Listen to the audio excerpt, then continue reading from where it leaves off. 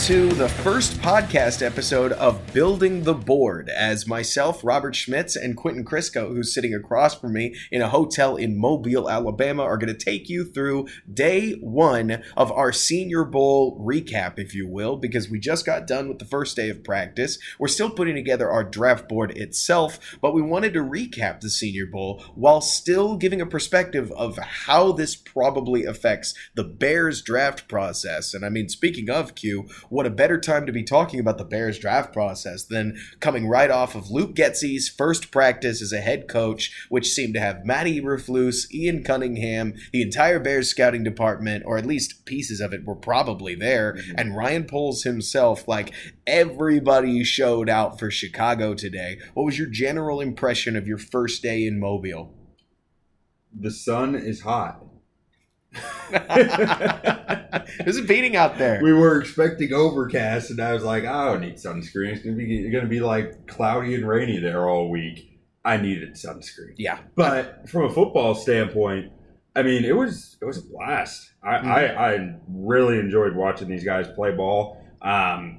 Loved being in person, seeing the one-on-one stuff on the O-line, D-line. I thought there was so much to gain with that. Even if, like, something that we've talked about, like when you're an interior offensive lineman, one-on-ones do not do you justice. No. Because so much of what I value in an interior offensive lineman is how they find a way to get their block towards the help. Because so much of their job, it's a three-man job there in the middle. It's not a one-man job. And they need to be able to lean on and find their help when they need it. And in one-on-one, there is no help. It's just you're on an island. And that's a tackle assessment. But there's still stuff to be gained from seeing how they do there. And I think it's extremely valuable to see and a lot of fun to be at. And just talk football with a bunch of people who also love football. Oh, absolutely. But let's start from the top. Like, let's not go through players just yet. We will get there, dear listener. But Q, let me throw it to you, and then I'll give you my opinion. What do you think the Senior Bowl is good for from an evaluation perspective? And what do you feel like the Senior Bowl isn't good for from an evaluation perspective? So what it is good for, I mean, I got 4 or 5 guys who I never heard of before today that I've written down that I said, I need to find out who these guys are and whether what I saw today is real, whether it's sustainable, whether it's something they've been doing for 3 years. And that is something that for these guys, especially out of some of these smaller schools, it's great to get them that exposure, that practice play, those practice reps around in front of scouts, around coaches who are at the NFL level, and putting them on the radar across the league. What it's not good for, I know that Darnell Wright's a first-round talent. You know it. We both know that DeJuan Jones is the longest, strongest man alive, and nobody's really getting by him very often. There's not a lot to learn about those guys. So they're out there doing what they do, and I love to see it, but they're not guys who I'm here to watch a whole lot of reps of. Right. And I'll tell you that on the receiving end, so you did offensive line, defensive line. Ironically, both of us, in terms of building the board, are watching tight ends, and neither of us focused on tight ends today because I watched corners and receivers. That's obviously going to get a lot of talk, and I wanted to at least get a feel for what things looked like in Mobile. And one thing that's neat about the Senior Bowl, what's it good for, is that you can take guys like Dontavion Wicks that hated their 2022 offense, guys like Jaden Reed that did not get great quarterback play around them during his time at Michigan State. Guys like Rashee Rice in, dare I say, gimmick offenses. Not gimmick, but whatever the opposite of pro style is. Offense is so skewed towards college. Michael Wilson and Elijah Higgins, another great example, because Stanford runs those walking RPOs, and SMU runs that like extreme Art Briles style offense. I want a better name for it. Maybe we'll call it the Sonny Dykes style offense, but Dykes isn't the one running it, where you get half the receivers are trying and half the receivers are not. It's like a prescribed pick a side read where the other side takes a break and it keeps your on-field receivers fresh. You can take those receivers and corners out of whatever defense they play in. So now you don't, if you're in a Illini corner, you don't get Sidney Brown and you don't have Devin Witherspoon backing you up. You don't have the scheme around you to protect you for better or for worse. And in the receiver side of things, if you hated your offense, now let's do something vanilla and see what works. The problem is, as I think I'll start with the one player that I think I've seen is standing out most on Twitter, and I hate to immediately start by being a downer. Trust me, I've got plenty of players that I want to just brag and rave about, but there's a lot of conversation about Nathaniel Tank Dell out of Houston. He's measured 5'8", 163, and he was agile as all get out, Q. I mean, in his one-on-ones with the American team, he was quick in and out of his breaks. He looked fluid. He was better than every other receiver today. Let's get that stated. I mean, if there's a wide receiver winner, it's Tank Dell. The problem is that he won those in these one-on-one receiver reps that, listener, if you can envision what we're looking at, this is a football practice field where they have lined up Tank Dell on the outside against 6'4" Julius Brents, or 6'2" Tyreek Stevenson, or 6'2" Rejjon Wright, or 6 foot Darius Rush. And he's, again, 5'8", 163, and so when he runs a curl or an in route, yes, he gains tons of separation,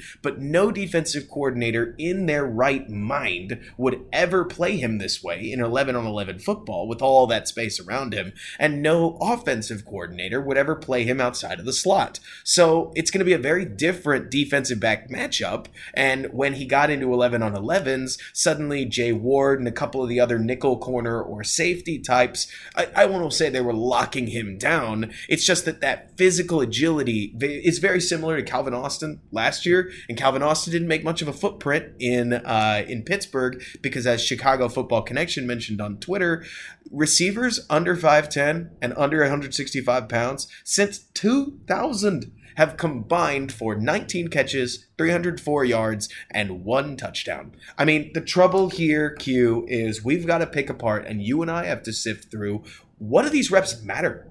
What do these reps don't? What do these one-on-ones mean? What don't they mean? What matters in the team drills? What doesn't matter in the team drills?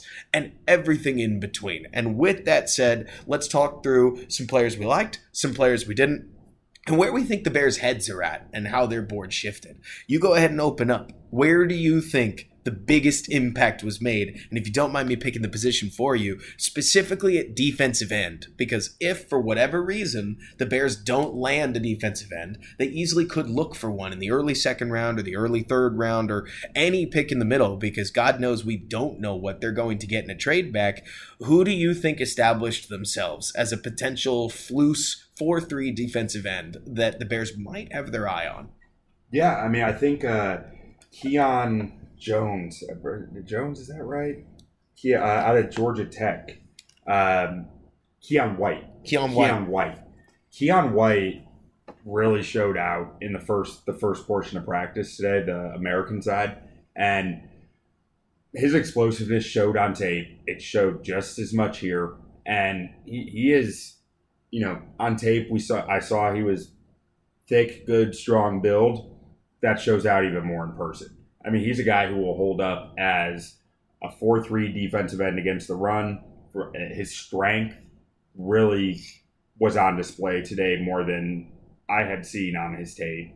And he's a guy who probably moved himself up the board, assuming he can continue this type of performance. One guy who was really interesting in the defensive ends to me was Yaya Diaby out of Louisville.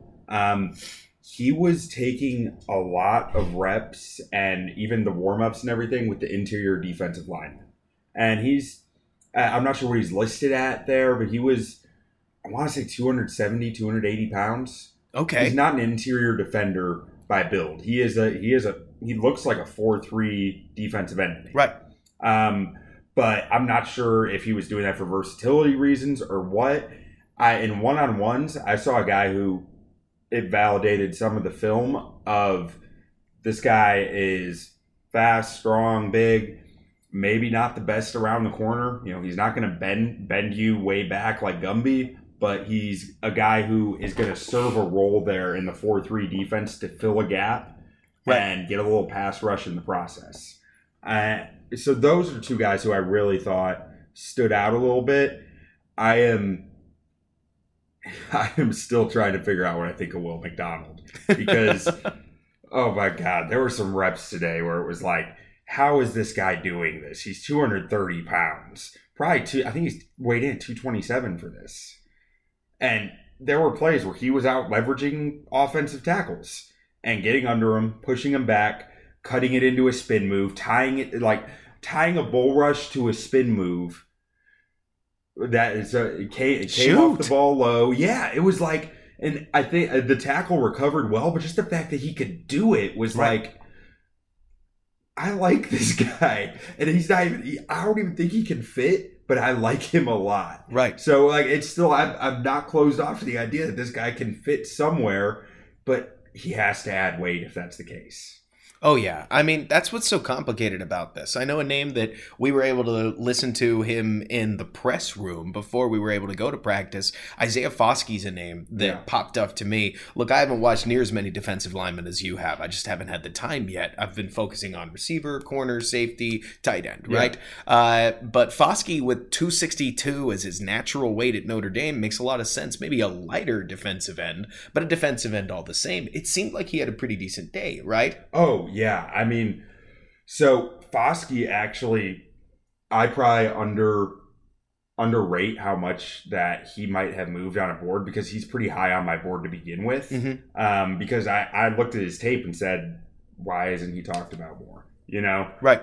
So to me, coming in, watching him today was this guy's doing what he's supposed to do. The Darnell Wright thing we talked about. Yeah. But I mean, he did look very good today, especially in full team. He made some plays that were very impressive. In the one-on-ones, I didn't notice him as much, but also I was trying to get my way over to where I could even see the one-on-ones, so I probably missed some reps. And I don't remember seeing him warm up. He might have been with the linebackers. Might have been. You know what? Because I don't think I saw him with the one-on-ones at all. He was probably with the linebackers for a lot of today until team when he came into more of the pass rusher role. And I mean, what's so weird about those one-on-ones, there's nobody that got more famous for his one-on-ones last year at the Senior Bowl than Trevor Penning. And if you know somebody, name them, because you might be right. But I don't remember quite how Penning played in New Orleans. If you do, thank you. But he was angry. I know that. Neat. Good. But it's funny looking at some of these one-on-ones because, I mean, I hate to sound pretentious, Q. It's not football. You talked about this on our drive over, that an interior offensive lineman will occasionally lose an interior pass rush one-on-one because their muscle memory guides them into help. Yeah. And then that defensive player keeps working, gets to the quarterback. But especially in real football, I mean, sometimes that stopwatch runs for 4 seconds and it still gets credited as a defensive win. And the ball should be out, unless you're on the Bears. But that's a tongue-in-cheek Justin Fields joke that we don't need to rehash. If an offensive guard is looking that good in one-on-ones, he should be a tackle. Right. Exactly. And there's a ton of this stuff. I mean, okay, so let's flip it onto offensive line. We have to talk at least a little bit about DeJuan Jones. But like you mentioned, the little I saw of him looked exactly like he looked on Ohio State. I mean, I feel like there are a lot of people that have looked at his raw size and have discounted that this guy can play at an NFL level because the way I keep telling people, he may be a gimmick player, but he may be one of the best gimmick offensive linemen in football because it's a first contact league, and with an almost 7'6" wingspan, like a 7'6" person's natural wingspan. We're talking about a 6'8" guy whose arms hang down to his knees just about. He's winning first contact. And I mean, every once so often I was able to peek over, it looked to me like he was just stuffing people like normal, right? Yeah. I mean, so there was one rep that I saw in one-on-ones where he gave up the inside shoulder and the guy was able to get it. But there's always a but with him. He smacked the guy in the side and sent him on his butt. I mean, the guy flew into the pocket on his butt, but it was still like, he just lost a rep, but I don't know if I can call that a loss. Right. I mean, DeJuan Jones looked like we wanted him to. I mean, his length, his hands are down to his knees.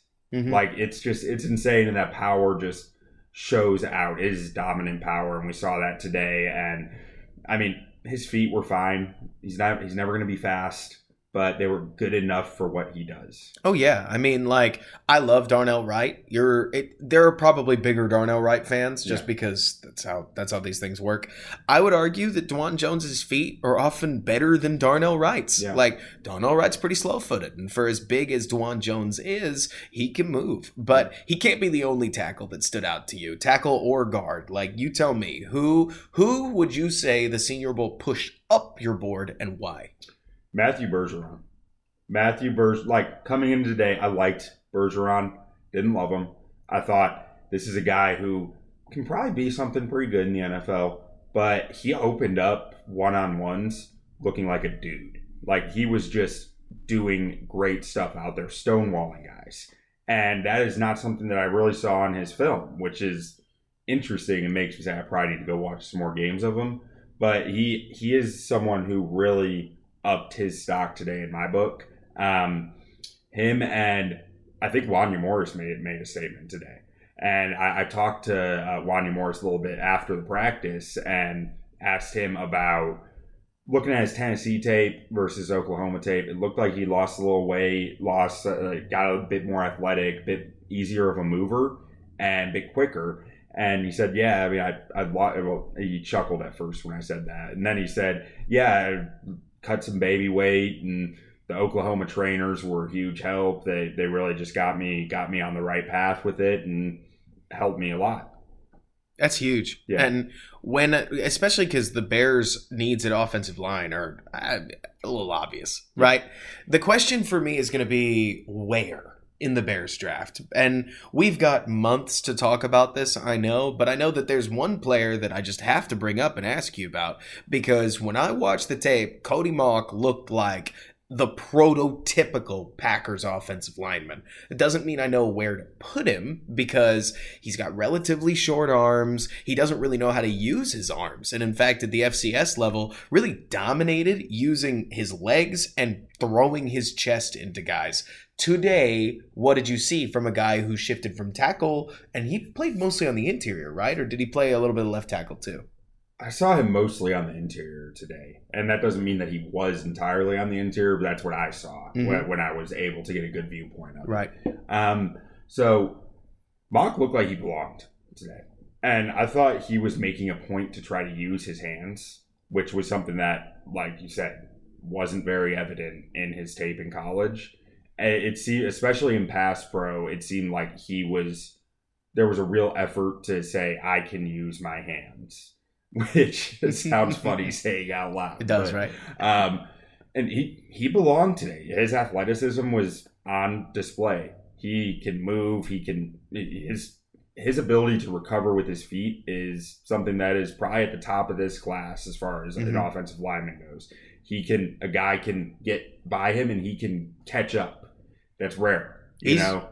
He's probably one of the most remarkable athletes at offensive line. I mean, there are some 270-pound tight ends. I hate to call out my guy like Payne Durham, but I think Cody Mauch might move better than Payne Durham, and he's about 40 pounds heavier. Yeah. Like, I mean, his athleticism in that lower half is flat out remarkable. It's just a question of do you think you've got Alex Cappa on your hands, or do you think that you've got the next in a long line of small school offensive linemen that come to the NFL and get throttled? I mean, especially when you're talking about a team that wants to rally around its quarterback as quickly as possible. We're not in the position of grades, but is there anybody, before we shift to corners and receivers, whether it's tight ends, whether it's offensive linemen, whether it's defensive linemen, I don't know if I let you give interior defensive line enough shine just yet, but anybody that you haven't mentioned, or anybody that actually moved down your board today and you're looking for different tomorrow?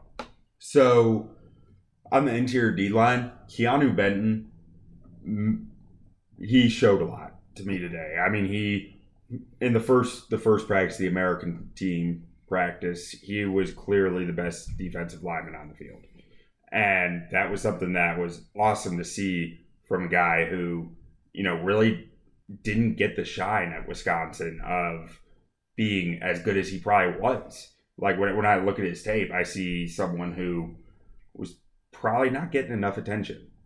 And his ability as a pass rusher is something that showed more here than what we really saw at Wisconsin. We saw it at Wisconsin in flashes. You know, there were moments where he went, wait, what did he just do? Mm-hmm.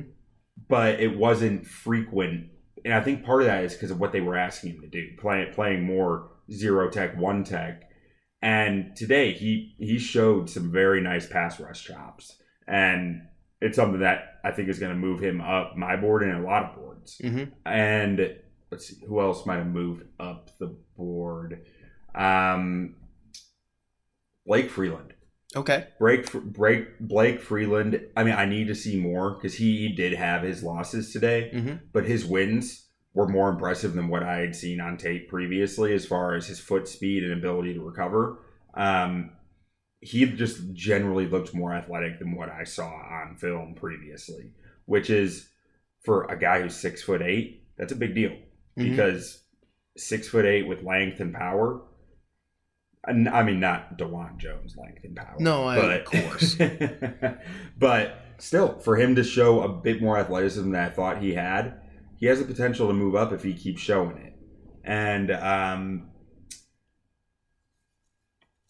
there are probably a few other guys that I can't think of off the top of my head because they're just numbers on my sheet. Right. But that Zach Pickens showed some today, but he was probably fairly high on the board as it was just based on pure talent. And then, yeah, I think that about covers it for me. Who sticks out to you as the best Bears fits of the guys that you've talked about?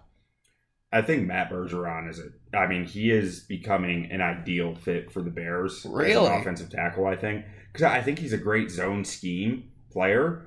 And if he keeps showing the chops that he showed in one-on-ones, I mean, I think you're talking about a guy who can be an outstanding pass protector along with a scheme fit in the run game. And I don't know if there's another guy I can name that's a great pass protector in this draft and a great scheme fit in the run game. No, not many. I mean, I know John Michael Schmitz is a name that's gotten thrown around an awful lot. Yeah, and Michael Schmitz is a guy who I had only seen 21 tape coming into this. Maybe a little 22, but not much. And because it was hard to find. Right. And he showed more today than what I saw on his 21 tape. Okay. Like he won a fair amount of reps. There were some reps I was still knocking him on, but he was definitely better than what I had him graded as. So he's also a guy who was probably moving up the board for me.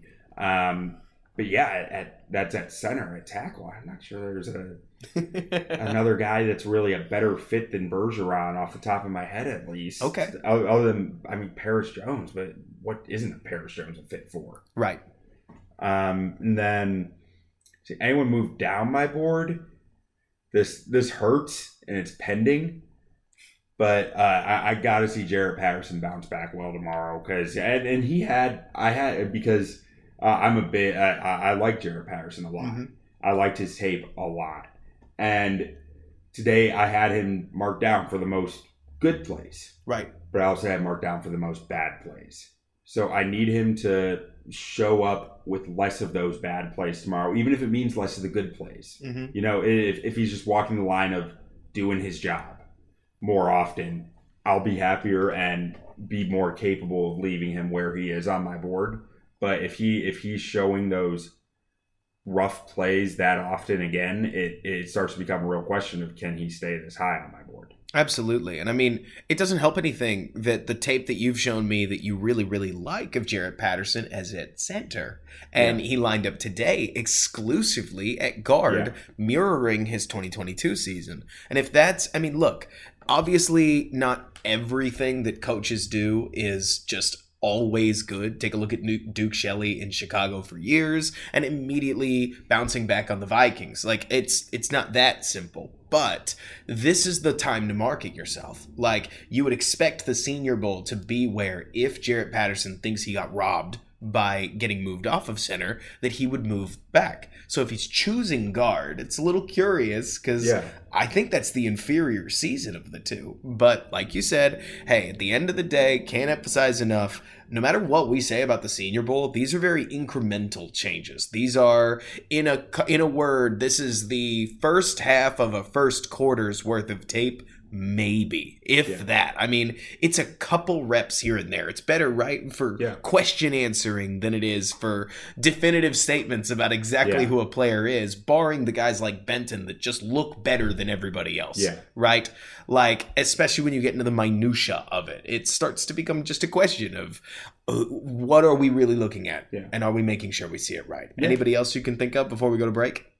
No, I think that covers it for me. Awesome. Perfect. Well, in that case, we'll let the sponsors get a word in. We'll come back. I'll talk through some wide receivers and some defensive backs, and we'll talk through a couple other players that we're looking to look through as the week goes on. It's all coming back at you on the other half of Building the Board.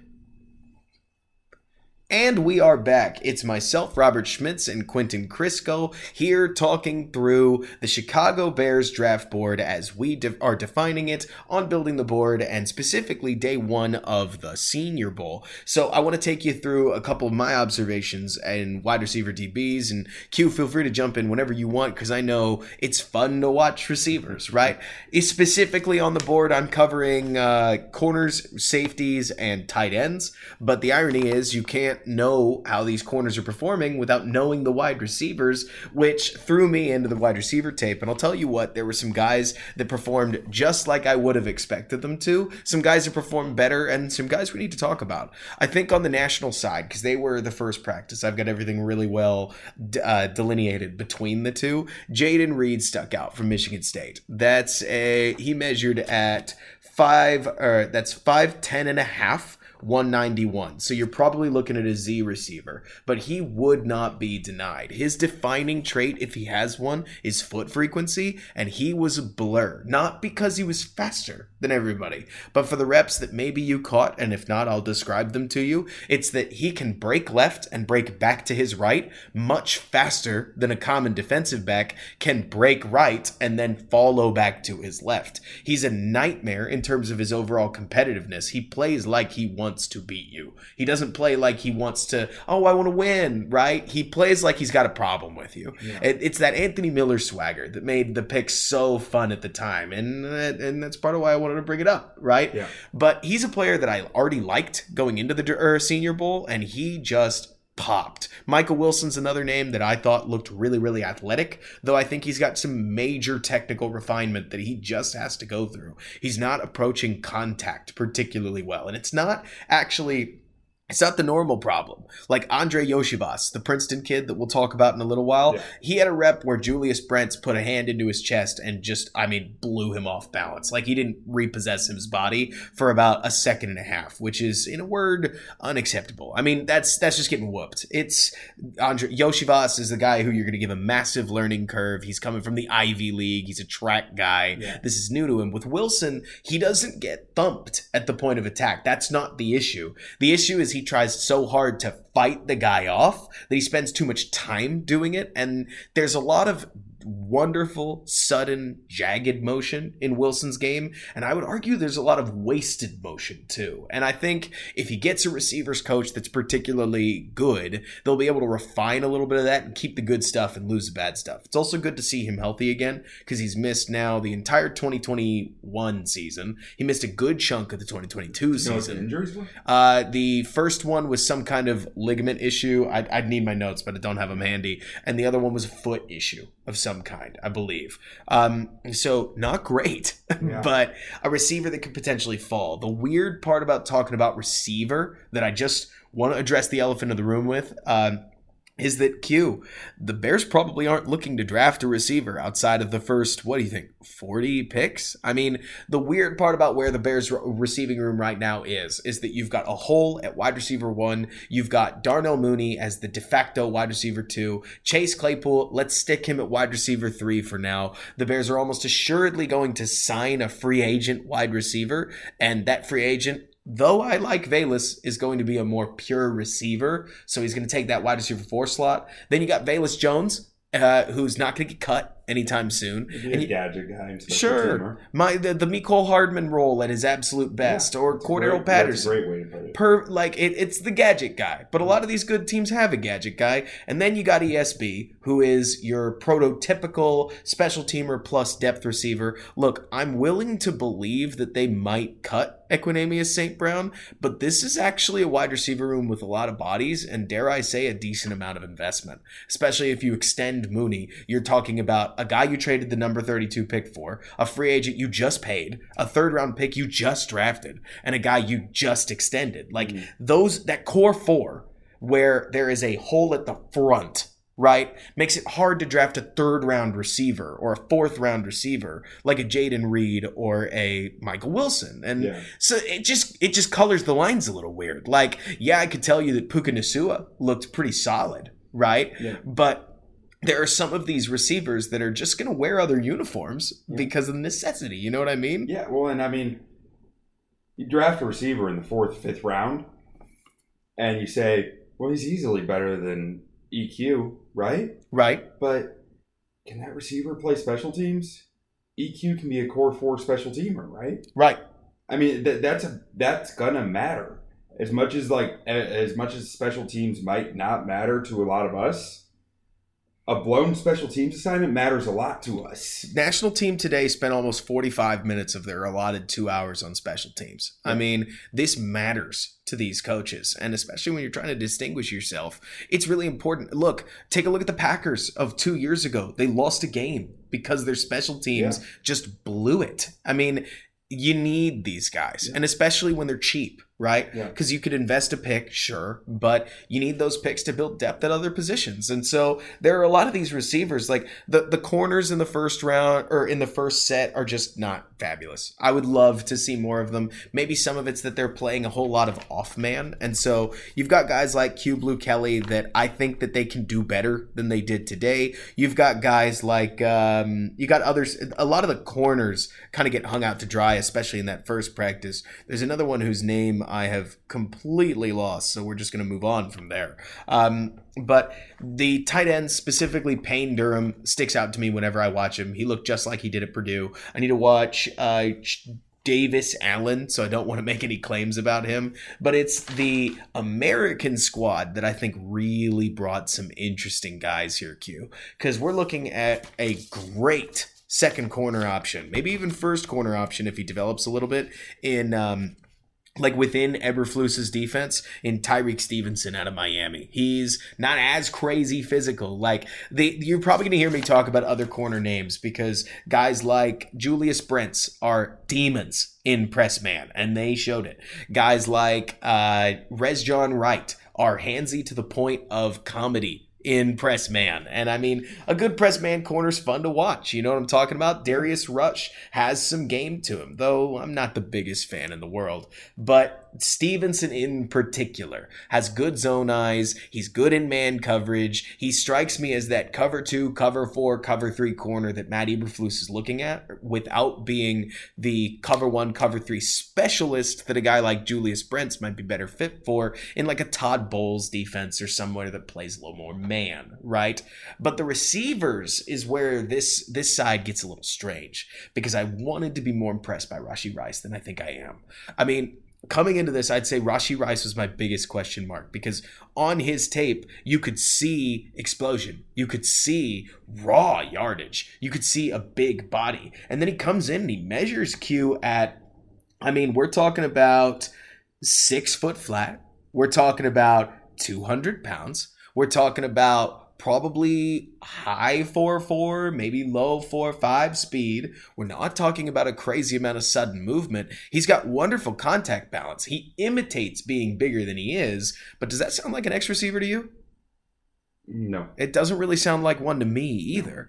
And so guys like Jonathan Mingo or Xavier Hutchinson that I think are going to get you a little more out of the Z spot than Rashee Rice was, suddenly become a bit more attractive to me. And hey, Rice has plenty of time to prove wrong, but within this theater, I think I expected him to battle a little bit better, and guys with higher agility were able to succeed a little bit better against these corners, especially in the team portion where a lot of things flipped on their head. That's what made this second practice so strange, is that the initial drills, the one-on-ones, went heavily in favor of not quite Rice. I'd say Rice was middling on both. He had a sweet one-on-one to finish out practice that I was really impressed by. So maybe he's got some momentum going into tomorrow. But Nathaniel Dell looked really, really good. And then he went to team portion and disappeared.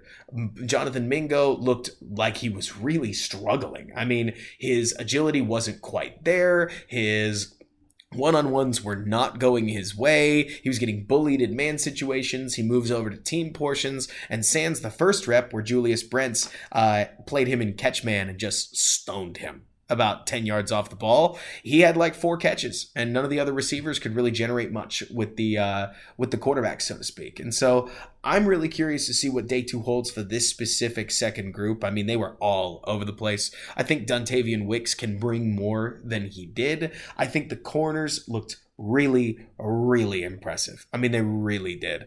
And specifically, if I had to talk about safeties, because I didn't get the chance to watch safeties much tomorrow, we'll see what happens, Q, but I'm really between 2 fences on, do I want to keep watching CBs and wide receivers, or do I want to shift over and watch tight ends and safeties a little bit more? Because I know guys like Luke Musgrave, Will Mallory, Cameron Latu looked super smooth today. Braden Willis looks like a ball of athletic clay that they listed him as fullback, for crying out loud, here at the Senior Bowl. And he didn't break open a ton, but they didn't ask the tight ends to do a ton. And if you know Luke Musgrave's tape at all, you know that he is a ripper down the seam, wildly fast. I mean, almost cartoonishly fast, in that he can't really break out of off of that kind of crazy speed. But Sidney Brown out of Illinois is a safety that I really like. I'm bummed that Jair Brown, the safety out of Penn State, didn't end up taking his Senior Bowl offer because he was confirmed for quite some time. Christopher Smith out of Georgia made a play on an over route that cut a throw off and forced a sack where Mingo would have otherwise been wide open. But other than that, I mean, this was a really interesting day of football because I think I expected more dominance out of a lot of these second team's receivers, but the second team's corners came to play, man. And the first team had some wide receivers that looked athletically dominant compared to their corners. Again, like Jaden Reed stuck out. He was nigh uncoverable, catching short balls, catching deep balls. He's a fighter, and he'll find a place in the NFL. But at the same time, Q, I mean, both of these positions, while super fun to talk about, are positions that I just don't know if the Bears are going to be spending capital on to get, honestly, either of these sets of guys. You know what I'm talking about? Yeah. I mean, you just spent a second-round pick on Kyler Gordon. Yeah. You still have Jalen Johnson on the roster. I mean, you probably want to add a third, so you're not relying on Kindle Vildor, but it's not a priority. Right. There's a lot of other spots that need guys much more immediately. Mm-hmm. And at wide receiver, it's a tough situation. Mm-hmm. I mean, you go sign Allen Lazard, you go sign Jacoby Myers, and one of the two, not both, right? Yeah, one of the two. And you're sitting here saying, I just paid this guy all this money. I just extended Darnell Mooney. I just gave this pick for Chase Claypool. Like you said earlier, it's who's playing. Mm-hmm. You know, like you got to think about where's the money, where's the capital that's on the field, right? And that the capital that you spent needs to be on the field at some point. And if you draft, say, Jackson Smith-Jigba, you'll make room for that. Yeah. If you draft Jordan Addison, you'll make room for that. If you draft Josh Downs, Zay Flowers, I don't know a thing about AJ Terry other than he's impressing a lot of people. If you draft Quentin Johnston, you'll make room for these guys. But Micah Wilson, an injury story, you're going to let him play his way onto the roster, and that may not be as immediate a need as, say, the Cody Whitehair-shaped hole at left guard. Or getting a right tackle. And who knows what the Bears are going to do in free agency. They've got Oh my gosh, millions of dollars. I think they set a record for total amount of cap space going into an offseason. And it's quite a hefty record at that. And if not, then I apologize for reading a tweet wrong, and I'll own that. I thought Riley Moss showed a little bit at corner. He may fall into like the 4th or 5th, because I always think that if you can add a good DB, you should. Riley Moss in particular, he can play a little bit of man, but I actually think he makes a lot of sense as a cover 3, cover 2 corner. Like, the more I just stew on that, the more I think that makes a lot of sense for what the Bears want to do. But I mean, you and I both know they're going to be looking for a creme de la creme receiver. They're going to be looking for a skill position player, whatever way they can get one. Neither you nor I know a thing about running backs, so we'll be waiting on Danny Meehan's analysis and maybe Jacobs and getting into that as best we can. But I am really interested to see how this draft shakes out because, Q, if there's one conversation that I think I want to close up on, right? And one more thing I will reiterate. Nathaniel Dell really did look fabulous. He deserves his flowers for the way that he produced in this practice today.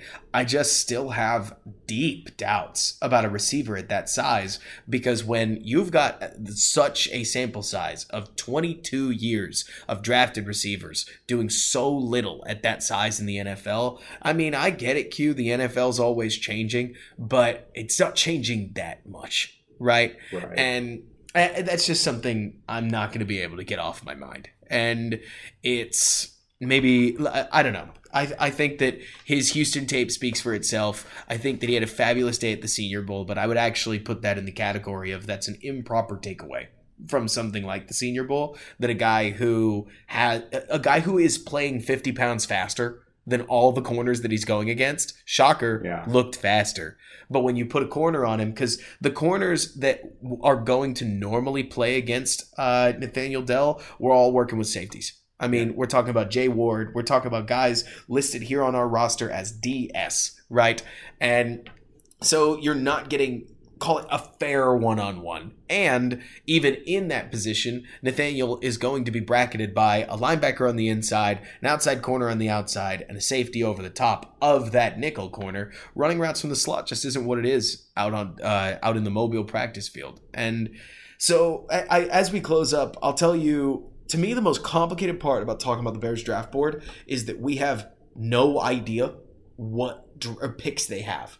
Like, we expect a decent haul from a trade down, but we don't know who they're trading down with. We don't know what they'll reasonably ask for. We legitimately do not know how many trade downs are on the table. I mean, we just don't know. And as much as I know it's never happened before for a team to trade down twice, I know I was talking with a guy who's really, really connected with the Carolina Panthers, and we were just speculating, just shooting ideas around.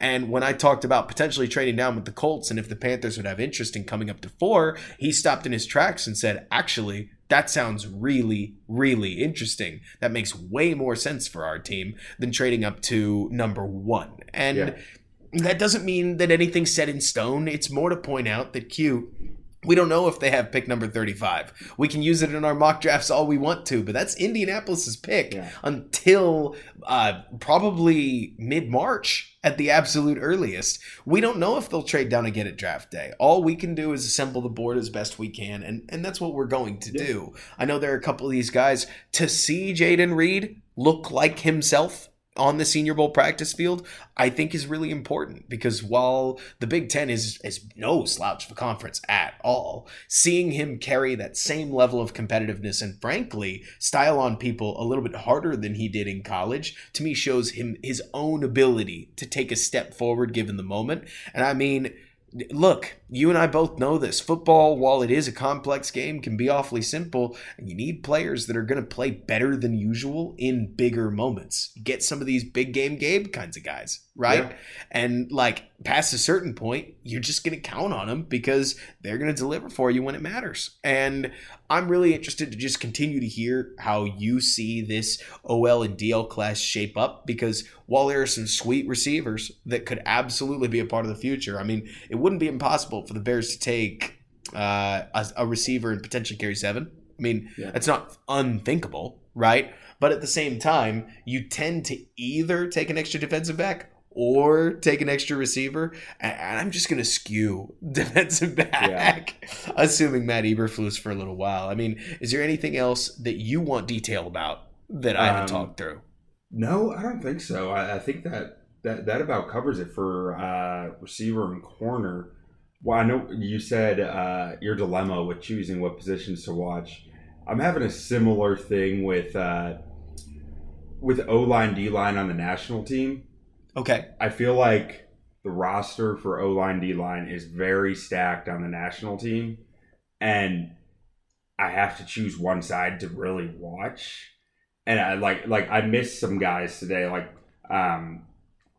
the defensive tackle out of Mississippi State. He was out there, but I didn't notice him at all. And it's not because I don't think he was doing much. I think it's because I wasn't watching D-line. Cameron Smith, I believe it is, or Cameron Young.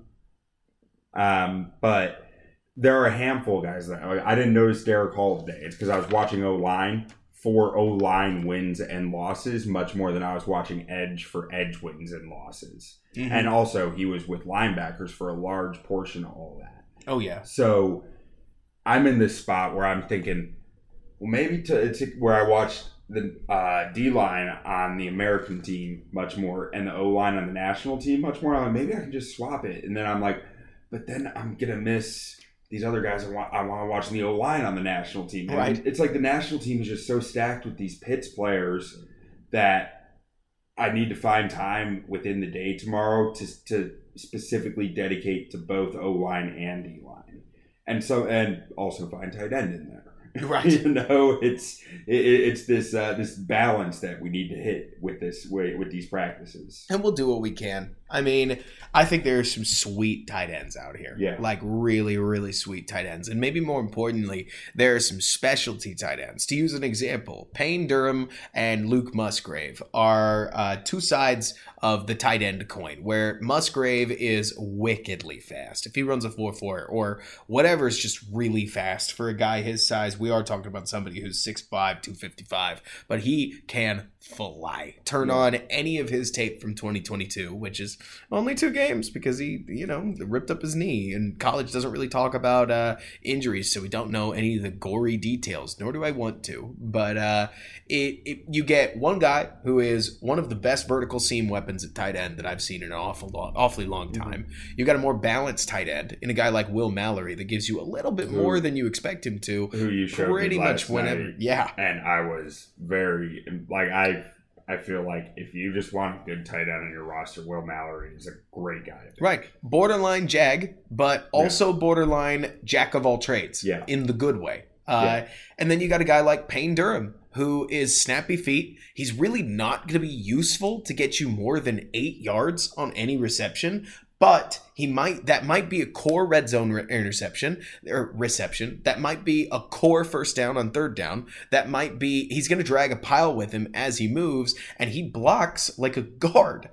I mean, and he's got a great name. Oh yeah, Payne Durham. Are you kidding me? Like Payne Durham. Yeah. It's awesome. And so it's cool seeing some of these guys shine, but I also don't think the Bears are going to be moving in the tight end route. I mean, maybe they will, but historically speaking, the only time that we've really seen a team invest heavily at tight end, that would be Kmet's potential extension that we heard Ryan Poles refer to, and also invest heavily into a second tight end was when the Eagles had Zach Ertz and they invested in Dallas Goedert. And what happened the immediate season after that, Q? I'll finish the sentence for you. They traded Zach Ertz. So it's kind of a one tight end league right now. And if they do sign Cole Kmet, that'll be a bummer and a heartbreaker for you and me who are covering the tight ends, just because it's like, oh, good. They're almost certainly not going to draft one. But there's some real studs in this class. I mean, Daniel Jeremiah and Dane Brugler have both talked about how a lot more tight ends are in their top 50s than they planned.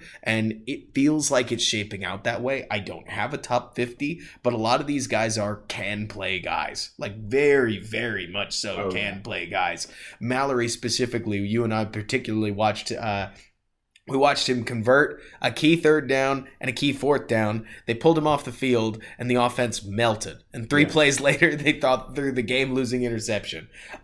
So it's neat watching these tight ends that are carrying their rosters within college football and could potentially contribute heavily to the Bears, but we'll see. I mean, wide receivers, corners. I'll see if I can't watch over the next couple days a little more safety tight end, and I'll see if I can't focus on the corners a little more. And I mean, we'll put out as much video as we're allowed to. Yeah. Like, phone battery is more precious than you realize, Bears fans. But it should be fun either way. Q, thank you so much for jumping on. Absolutely. This has been our first podcast episode of Building the Board, and we will see you later. Bear down, everybody, and thanks so much for bearing with me.